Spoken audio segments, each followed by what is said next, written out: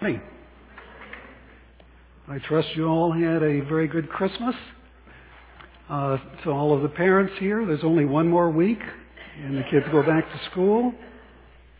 You can make it.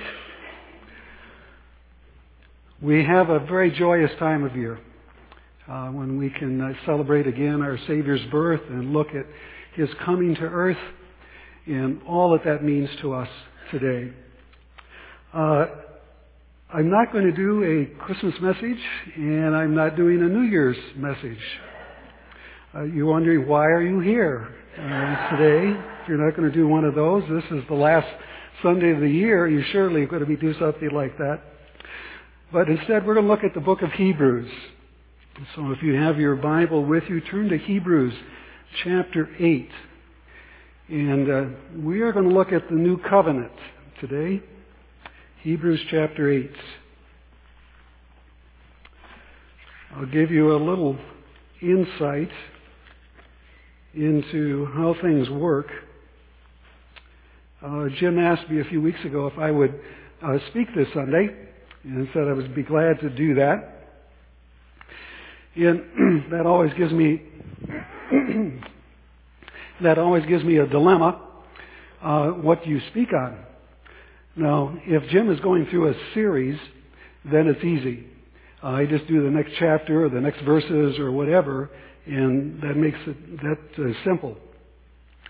But an occasion like this, where I think most senior pastors take this day off because they've done the Advent series, they've done the Christmas Eve service, and then starting in January, they've got a new series to begin. And so, what are you going to do this Sunday? Well, you give it to somebody else to preach and let them do it. But Jim asked me to speak, and so I looked to the Lord, of course, asked Him, what do you want me to speak on?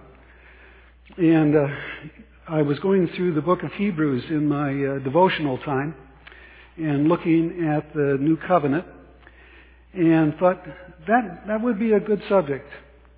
That would be something I think that would be beneficial, was beneficial to me as I looked at it, and I thought would be beneficial to you as well as you hear it today. Now, I mention that because if you're looking for a connection to the new year, because you thought, well, he's going to talk about the new covenant, in some way he's going to relate that to the new year. No, I'm not. I'm not. If you see a connection, see me afterwards. You can tell me about it, and I'll be prepared for the next time. But we are just going to take a look at the new covenant. Basically, I'm going to go through 4 points today. I'm going to talk about what is a covenant. We're going to talk about what is the old covenant. We'll talk about what is the new covenant, and then what are the benefits that are under the new covenant. Let me pray as we begin today. Father, we do thank you for the privilege of gathering together today. Lord, we think of many of our brothers and sisters around the world that are not able to do that or do it out of fear that they might be caught or exposed in some way. But Lord, we can come joyously, freely into your presence here. We can come preaching your word, talking about what you have said to us, and freely proclaiming how great you are. We would never stop giving you praise, never stop thanking you for all that you are doing. Lord, I would just pray now that you would take what I say and speak to people's hearts. Lord, they do not need to hear from me today. They do need to hear from you. And Lord, I trust that you will do that. I will trust that you will move in people's hearts and lives. Speak to them about the need that they have. Encourage their hearts where that's necessary. Rebuke and bless whatever it needs to be done. Lord, you are a great and majestic and awesome God. And we are privileged as a people to come into your presence today. And we give you thanks for that in Christ's name. Amen. Okay, Hebrews chapter 8. And I'm going to read the entire chapter. We're going to look primarily at verses 8 through 12, but I'm going to read the whole chapter just to give you some context here. Now, the point in what we are saying is this. We have such a high priest, one who is seated at the right hand of the throne of the majesty in heaven, a minister in the holy places, in the true tent that the Lord set up, not man. For every high priest is appointed to offer gifts and sacrifices. Thus it is necessary for this priest also to have something to offer. Now if he were on earth, he would not be a priest at all, since there are priests who offer gifts according to the law. They serve a copy and shadow of the heavenly things. For when Moses was about to erect the tent, he was instructed by God, saying, "See that you make everything according to the pattern that was shown you on the mountain."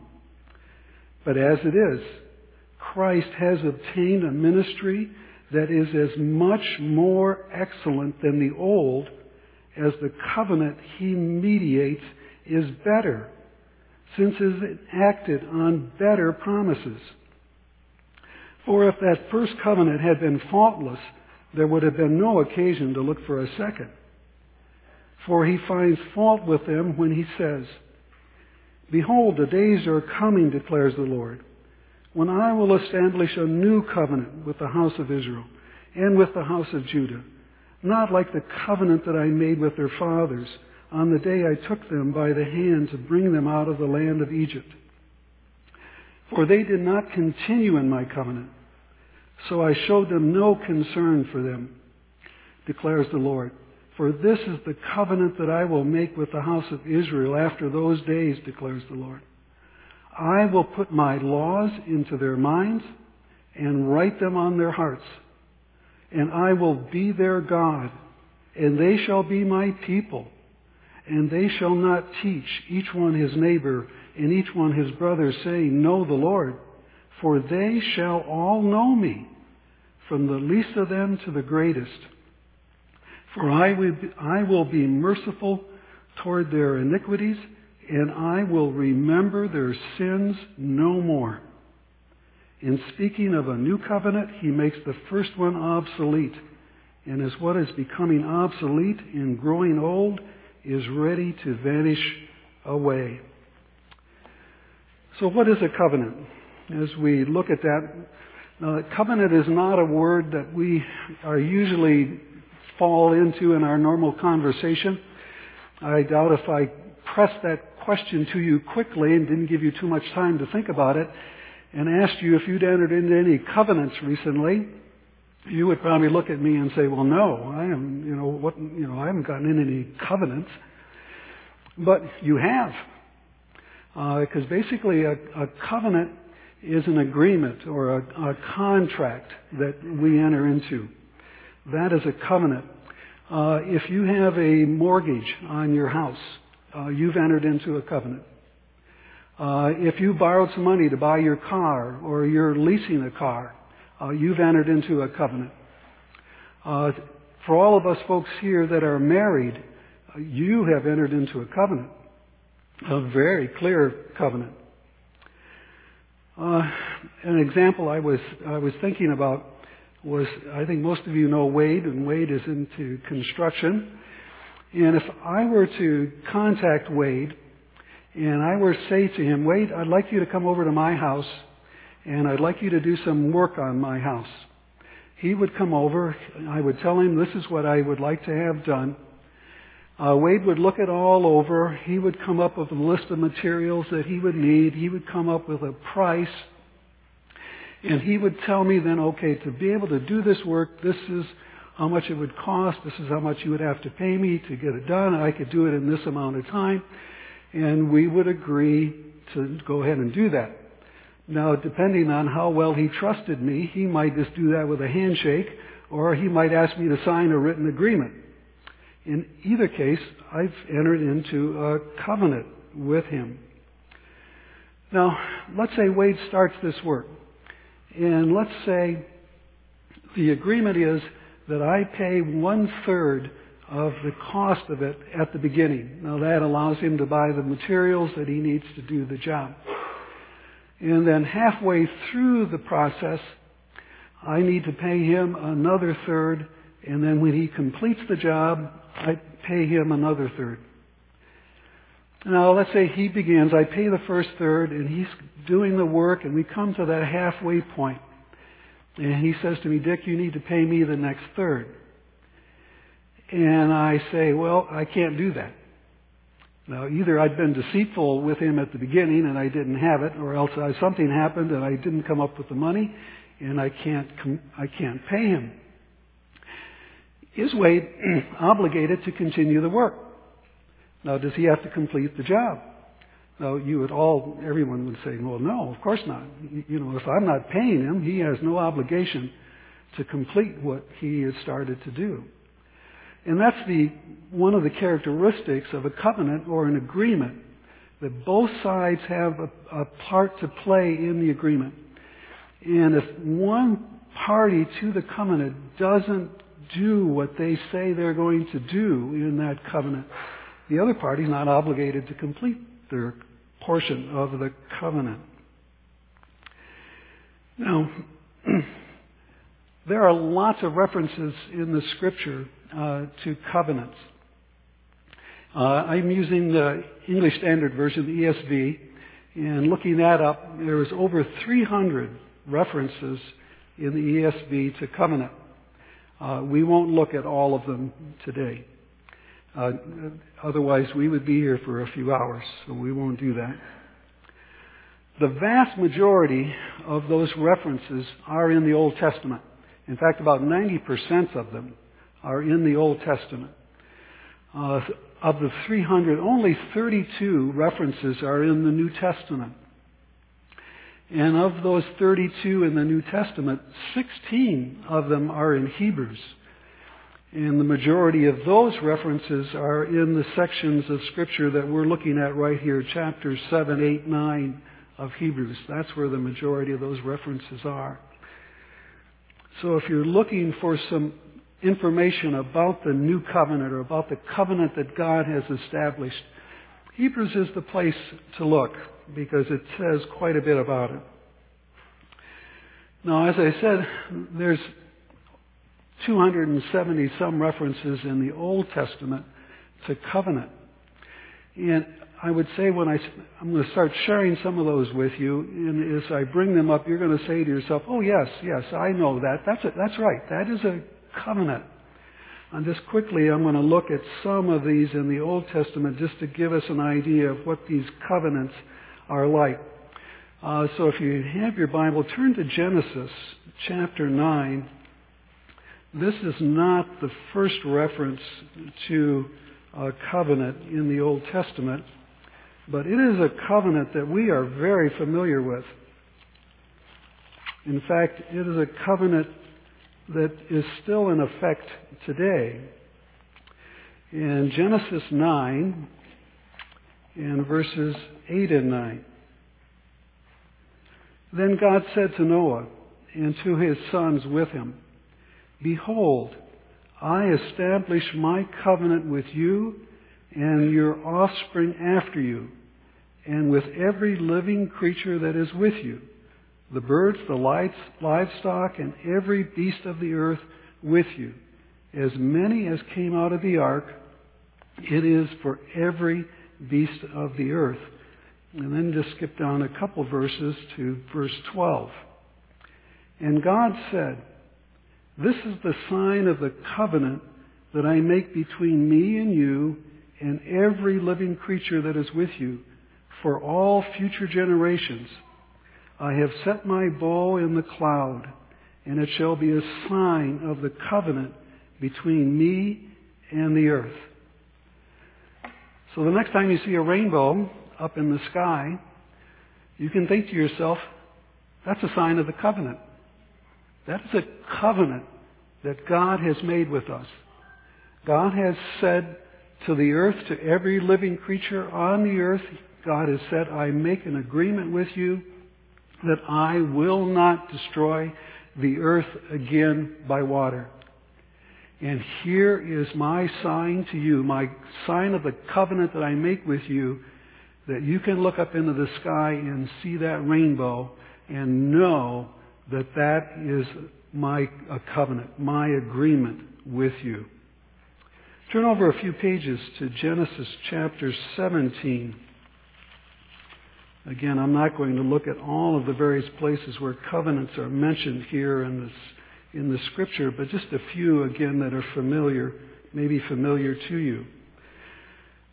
The first one we'd looked at was with Noah, and now we're up to Abraham.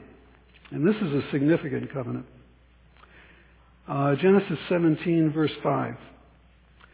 No longer shall your name be called Abram, but your name shall be Abraham, for I have made you the father of a multitude of nations. I will make you exceedingly fruitful, and I will make you into nations, and kings will come from you. And I will establish my covenant between me and you and your offspring after you throughout their generations for an everlasting covenant, to be God to you and to your offspring after you. And I will give to you and to your offspring after you the land of your sojournings, all the land of Canaan, for an everlasting possession. And I will be their God. And God said to Abram, as for you, you shall keep my covenant, you and your offspring after you throughout their generations. And this is my covenant, which you shall keep between me and you and your offspring after you. Every male among you shall be circumcised. So we have another covenant. This is, again, a very significant covenant. God makes some tremendous promises to Abraham here. He says, I am going to multiply you. Abraham has no children at this point.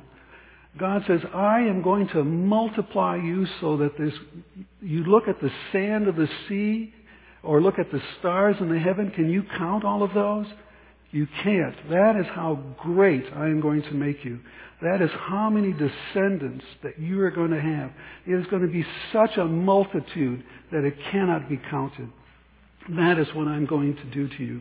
I am going to multiply you. Kings are going to come from you. Some of your descendants will be kings here on this earth. That is my promise to you. This land that you are wandering around in right now, I am going to give you this land. You and your descendants, this land is going to be yours. That is my promise to you.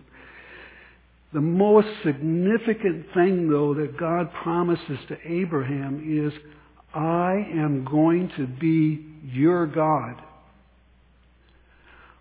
You can look at me and I am going to be your God.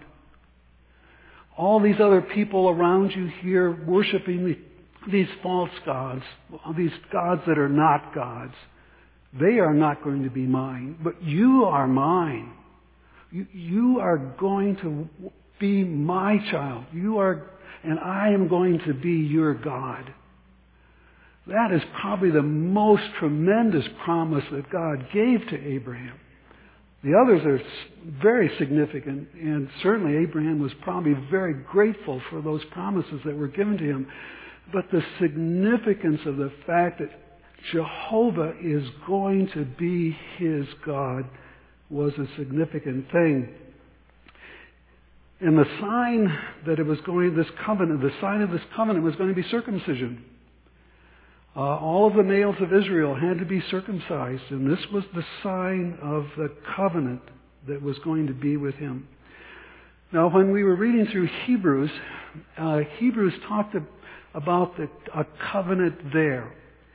And in Hebrews, it talked about, God said, the covenant that I made with your fathers when they came out of Egypt. So we got another covenant that we're going to take a look at. And you need to turn over to Exodus chapter 19. And we're going to look at another covenant. We've looked at a covenant with Noah. We've looked at a covenant with Abraham.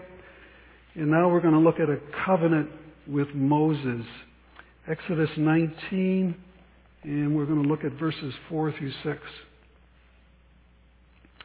You yourselves have seen what I did to the Egyptians, and how I bore you on eagle's wings and brought you to myself. Now, therefore, if you will indeed obey my voice and keep my covenant, you shall be my treasured possession among all peoples, for all the earth is mine, and you shall be to me a kingdom of priests and a holy nation. These are the words that you shall speak to the people of Israel. So God is telling Moses that he's going to make a covenant with them. They are going to be his treasured possession. I don't know if you have a treasured possession. Maybe there's something that's been handed down in your family from generation to generation.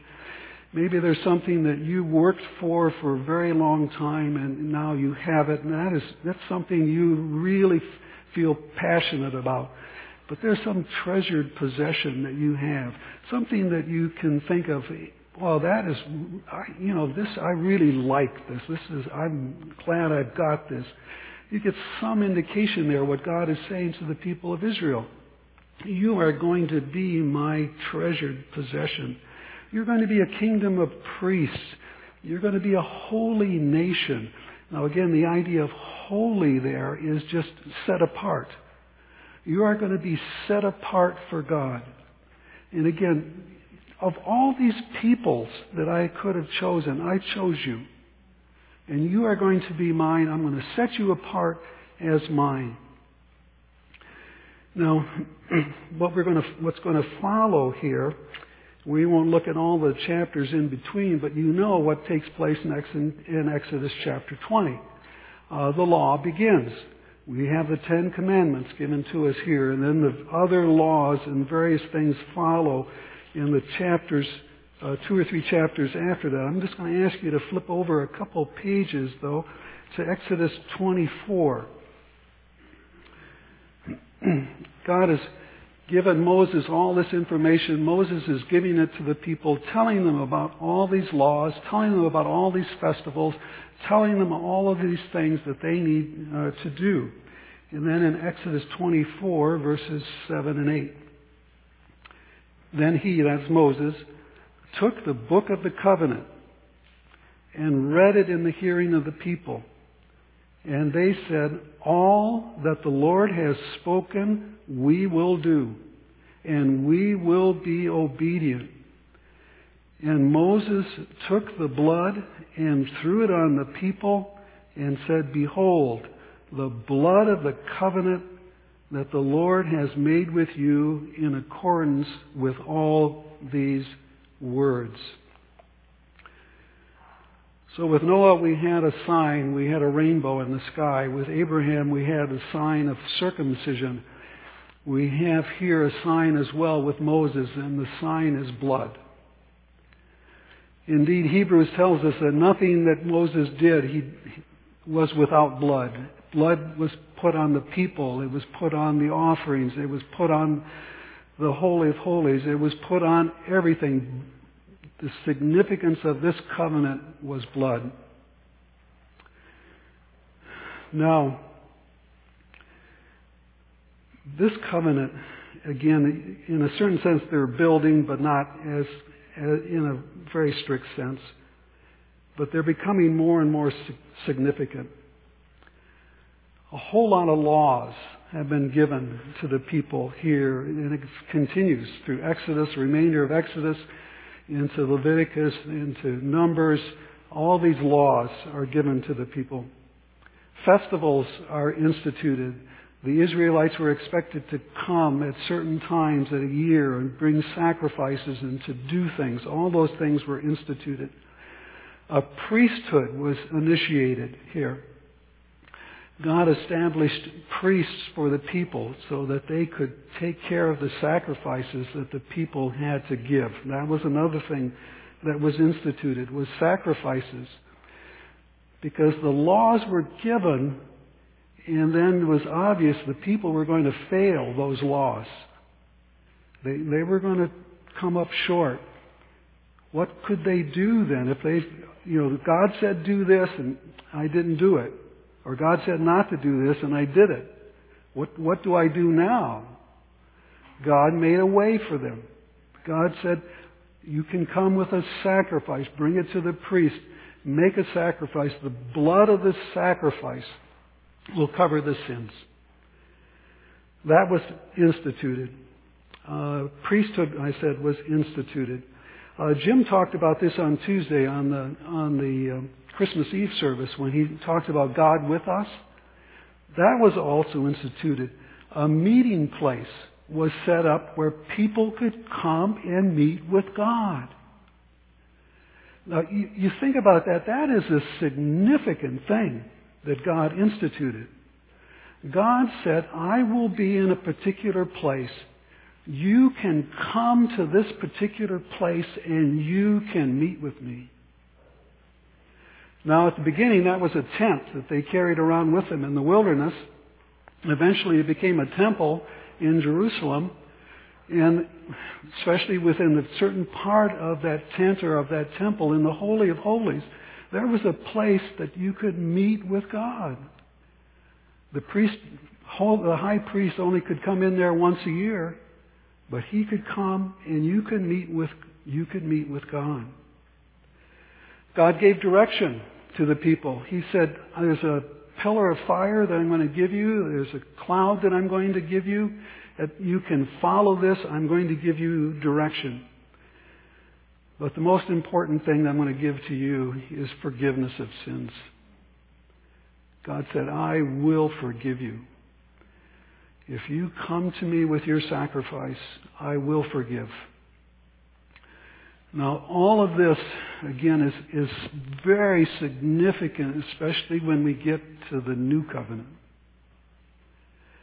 You can see the picture that God is giving to us here. But you can also see a problem. The problem, obviously, is the people didn't keep the covenant. The people didn't keep the agreement. The people didn't do what God said to do. They went back on their word when they said there in Exodus, yes, Lord, everything you have said to us to do, we will do. They didn't do it. Now, as you read through the Old Testament, you go through this history part here at the beginning, and then you get into the other history parts of Kings and Chronicles and that sort of thing. You get into what we call the wisdom literature of Psalms and Proverbs.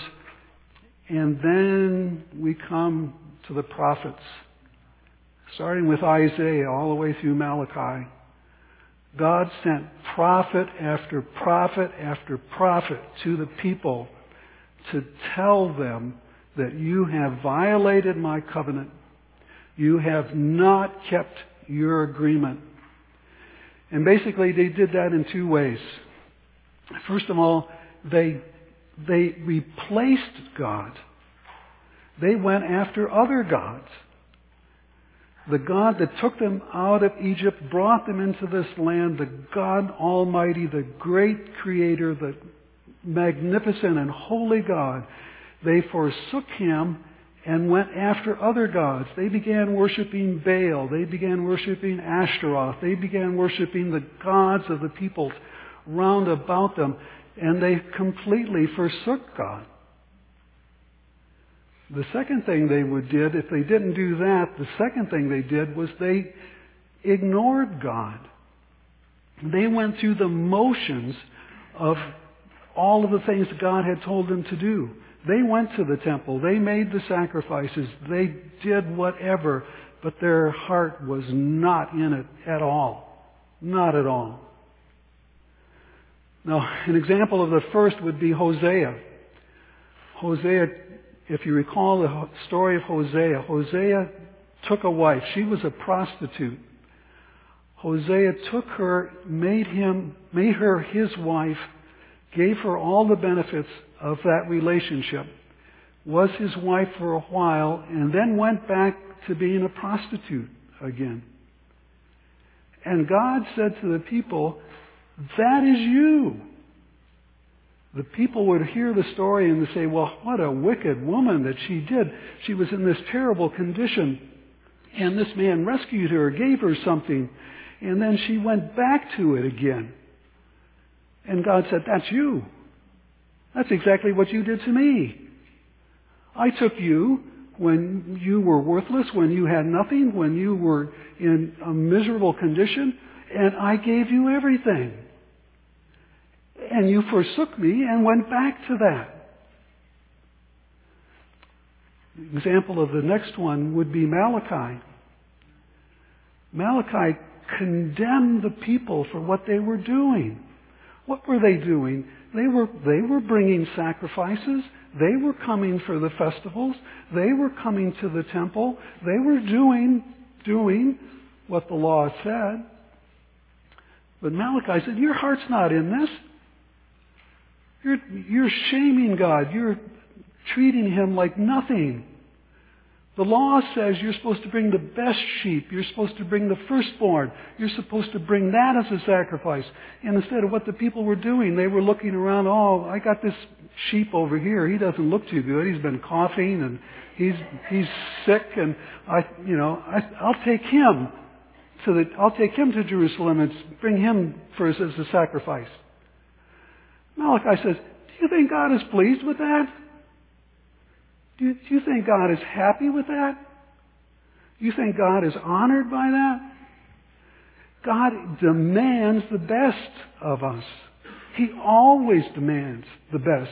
He is never satisfied with anything less than the best.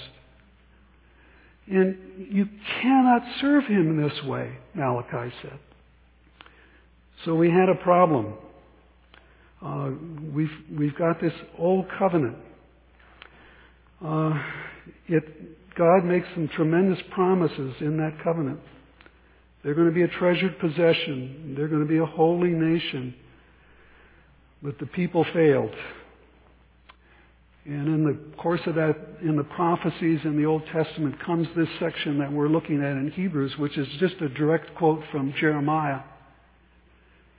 And Jeremiah says, God says through Jeremiah to the people, I'm going to establish a new covenant. In the future, there is going to be a new covenant coming. Not like the old one that I established with you folks, but a new one that is going to take place. Something better than this old covenant. Now you combine that with the promises also in the Old Testament that there's going to be a new king coming. This king is going to be like David, only better than David. He is going to be a great and mighty king. He is going to be a righteous and holy king. He is going to lead the people in the right way and do the right things. And this king you are going to love. So the people of Israel are looking at these two promises that have been made to them. That there's going to be a king coming. Oh, a great and glorious king that's going to lead them.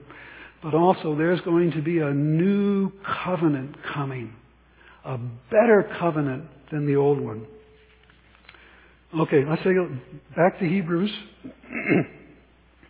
All of this is background for Hebrews. Now, if you're familiar with the book of Hebrews talks about Christ. If you want to understand who Christ is, if you want to get a better picture of Christ, you read Hebrews. Now, I understand Matthew, Mark, Luke, and John will also tell you, yes, will tell you about Christ, tell you about what He did. But Hebrews tells us many things about Christ. Hebrews tells us that He's the Son of God. Hebrews tells us because He's the Son of God, He's the heir of God. He's entitled to all of the things that God has.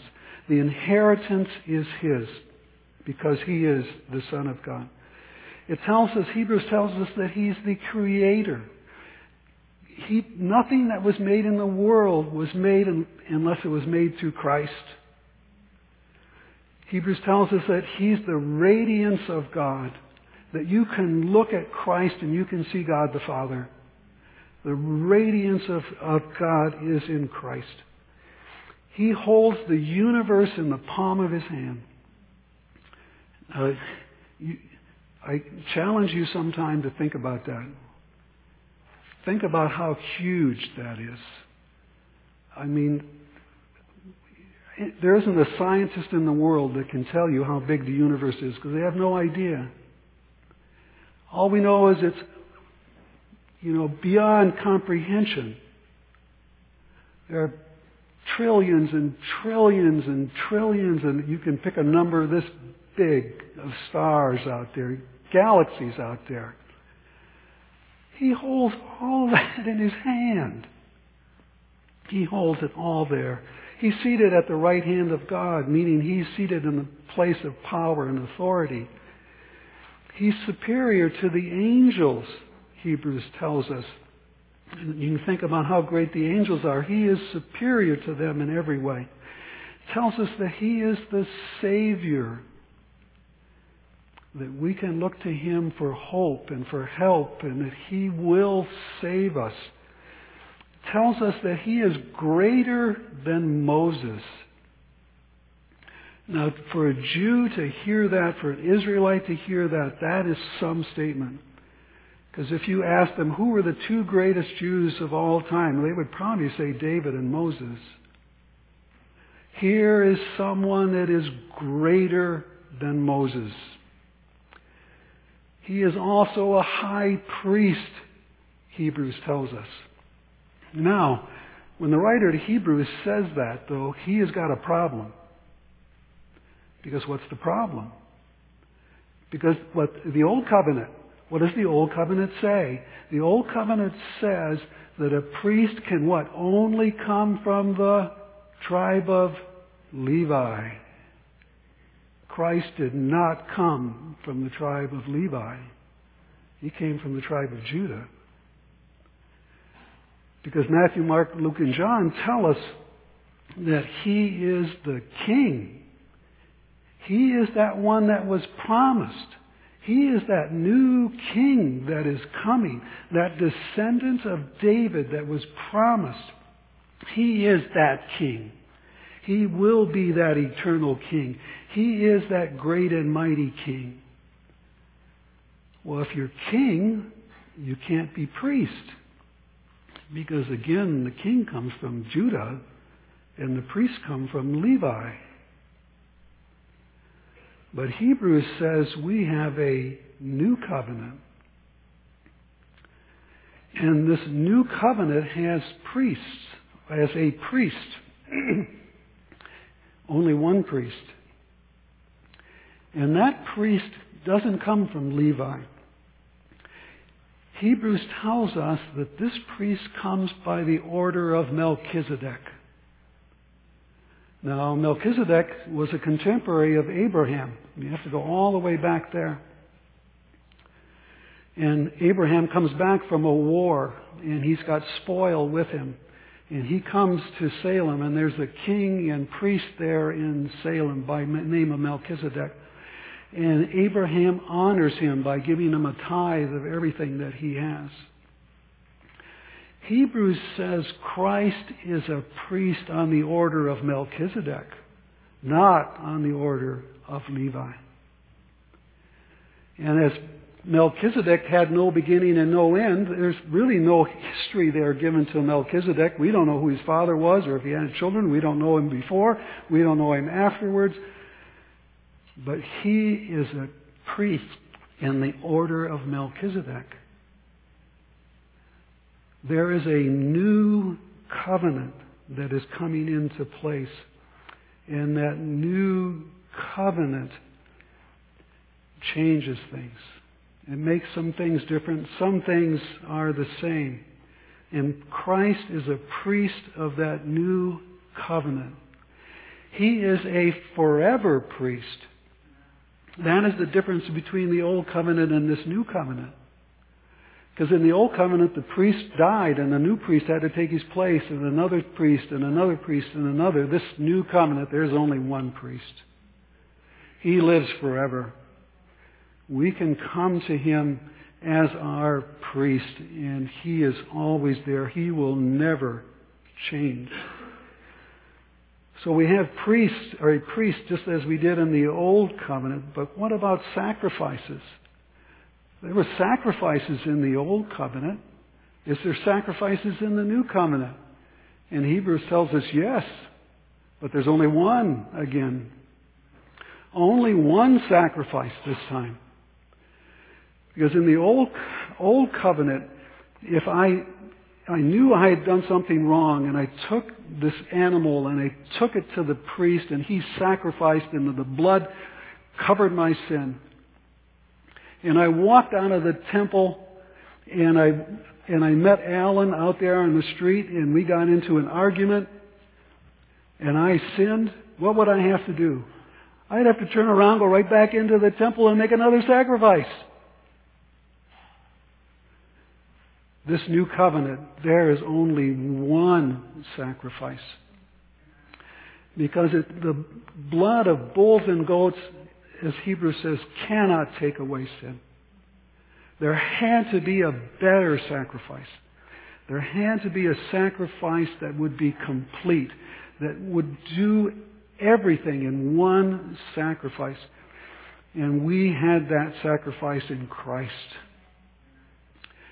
He willingly went to the cross and willingly died, taking the sin that we had, all of the sin, all of my past sin, all of my future sin. He took it all on Himself, endured the wrath of God on my behalf, and completed it. I am forgiven.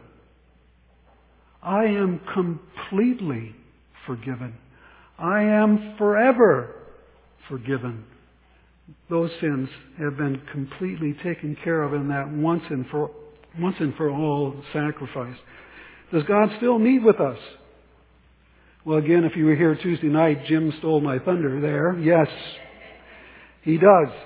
He still meets with us. Do we have to go to the temple? Is that why you're here today? You're coming here because this is where God is and you come to meet with God here today? No. What does Hebrews tell us? God says, I will write my laws on their heart. I will be with them. I will dwell among them. If you're here today, and if you've confessed Christ as your Savior, you've asked Him to forgive you of your sins, you're trusting in Him alone for your salvation, I can tell you on the basis of the authority of the Word of God that God dwells within you. He is in us. We don't have to go anywhere to meet with God. God is meeting with us. He is in us. He is part of us. He is there for us at all times.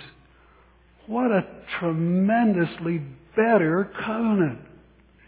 I don't have to go to Jerusalem, to the temple, to meet with God.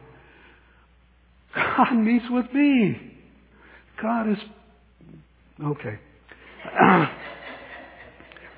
Does God still give direction?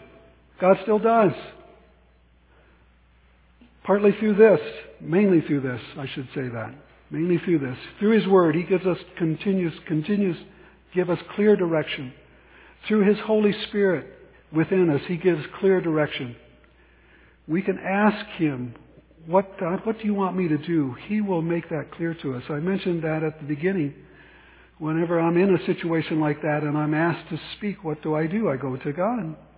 Lord, tell me what I'm supposed to say.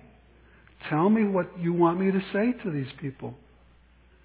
We can go to Him for direction. And He clearly gives it to us. James again says, if anybody lacks wisdom, what do? Just ask. God will give it.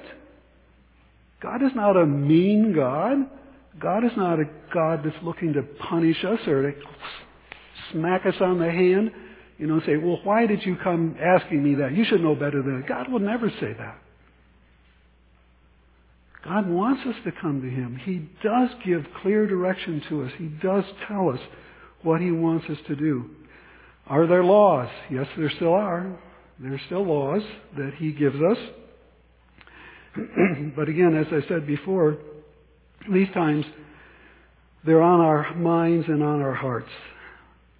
God says, I'm going to write my laws within their minds and on their hearts. What God is doing is the change is what? Is taking place in us.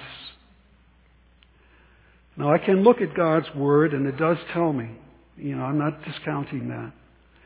I can read that. There's things there that I can learn and discern from reading God's Word. But the main thing regarding God's laws is there's the Holy Spirit of God within me that is convicting me. And I'm sure most all of us here can probably give testimony to that we were doing something, and we were thinking about doing something, and some voice within us began saying, that's not right. You shouldn't do that. That's the Holy Spirit. It's the Holy Spirit speaking to us, pointing us back to God's Word, pointing us to what He wants us to do. So Hebrews concludes here, doesn't conclude, but in chapter 7, verse 22, it says, this makes Jesus the guarantor of a better covenant. This is a whole lot better covenant than the first one. Now, the first one, though, was a picture. And you can see, again, as you go through the Old Covenant, you can see the picture that's there of this new covenant that's coming. You can see the sacrifices. You can see the purpose of the sacrifices. You can see what that means in the new covenant. All of this is a better covenant than what we had before. Now, some of you may be sitting there saying to yourself, oh, fine, that's a nice theological discussion or a nice theological argument or whatever, but what does this mean to me? What does this mean to me? What does the new covenant mean to me? Well, Hebrews spells this out very clearly here. Take a look at Hebrews 8:10. It says, for this is the covenant that I will make with the house of Israel after those days, declares the Lord. I will put my laws into their minds and write them on their hearts. We've talked about that a little bit already, but we can rejoice in that. We can rejoice that the Holy Spirit dwells within us. We can rejoice that those laws are on our hearts and minds. We can rejoice in the fact that God is within us. He that has begun a good work in you will what? He will complete it. In a certain sense, we cannot break this new covenant because God is giving us the ability, the power to complete the covenant. Now, that doesn't say that we won't sin or that we won't violate God's laws in some point. But what we turn to Him, we ask Him for forgiveness, He forgives. We can rest assured in the hope that we will see Him one day. We will stand before His presence. We will be part of that great cloud of witnesses that are going to be there. And it's not going to be because of my determination. I am going to stick it through. I am going to complete it. No, it's because of what God is doing. He is writing those laws in my heart and mind. He is changing me to be more like Christ. Verse 10 also says, and I will be their God. Again, that promise that came back to Abraham and then again to Moses. What a tremendous promise that is. I think as Christians sometimes we fail to think about that. Think about that great and mighty and awesome God that we have. He is our God. Now the Old Testament contrasted it to these stones and pieces of wood, and In fact, we talked about that in the Bible study class last week. Isaiah mocking the people said, you go out into the woods and you cut down this tree and you bring it back home and you cut it up and you build a fire with it and cook your food, and you take part of the tree and you make an idol out of it. And Isaiah said, this is stupid. It is. It's a tree. We serve the living God. He is our God. Verse 10 says, we are His people. Again, you just think about that. Think about the fact that we are His people. Now, I don't know if everyone here is an American citizen. I think probably everybody is. You can think of it in that light. You can think about the benefits that you have as an American. Why do we have such an immigration problem here in this country? People want to come here. They want to be Americans. They want to be part of this. They want to experience the benefits that we have as Americans. We are the people of God. We are so much better off than an American. In fact, the Scripture tells us what? I'm not an American citizen. What? My citizenship is in heaven. I've got a greater citizenship than that. 8:11 says, we will know Him. We will know Him. Just quickly, I got to do it quickly because Jill has got me on a time limit here, so I've got to do. She's going to get me afterwards for saying that. John 10, verses 1 through 5. Jesus speaking, truly, truly, I say to you, he who does not enter the sheepfold by the door, but climbs in another way, that man is a thief and a robber. But he who enters by the door is the shepherd of the sheep. To him the gatekeeper opens. The sheep hear his voice, and he calls his own sheep by name and leads them out. When he has brought out all of his own, he goes before them, and the sheep follow him, for they know his voice. A stranger they will not follow, but they will flee from him, for they do not know the voice of strangers. Skip down to verse 14. I am the good shepherd. I know my own, and my own know me. When you and I were lost in our sin, God came to us and He spoke to us. He began calling us out. And that voice that we heard, we knew. We knew that that was God. We knew that we should follow that voice. We knew He was the Good Shepherd. We knew we were one of His sheep. We will know Him. Hebrews 8:12 says, we have forgiveness of sins. And I've talked about that a little bit already, but what a tremendous blessing. You can talk to people out there in the world that are just struggling with guilt, struggling with things that they've done in the past, that they are sorry for, that they regret. Looking for forgiveness is what they're seeking. We have been forgiven. I don't know what you have done in your past. You don't know what I've done in my past. But I can tell you again, based on the authority of the Scripture, you are forgiven. You have been forgiven for all of it. And you might be thinking, oh, this horrible thing that I did, I can't imagine God would forgive me for that. He has. It's not the greatness of our sin, it's the greatness of our Savior. We have a new covenant.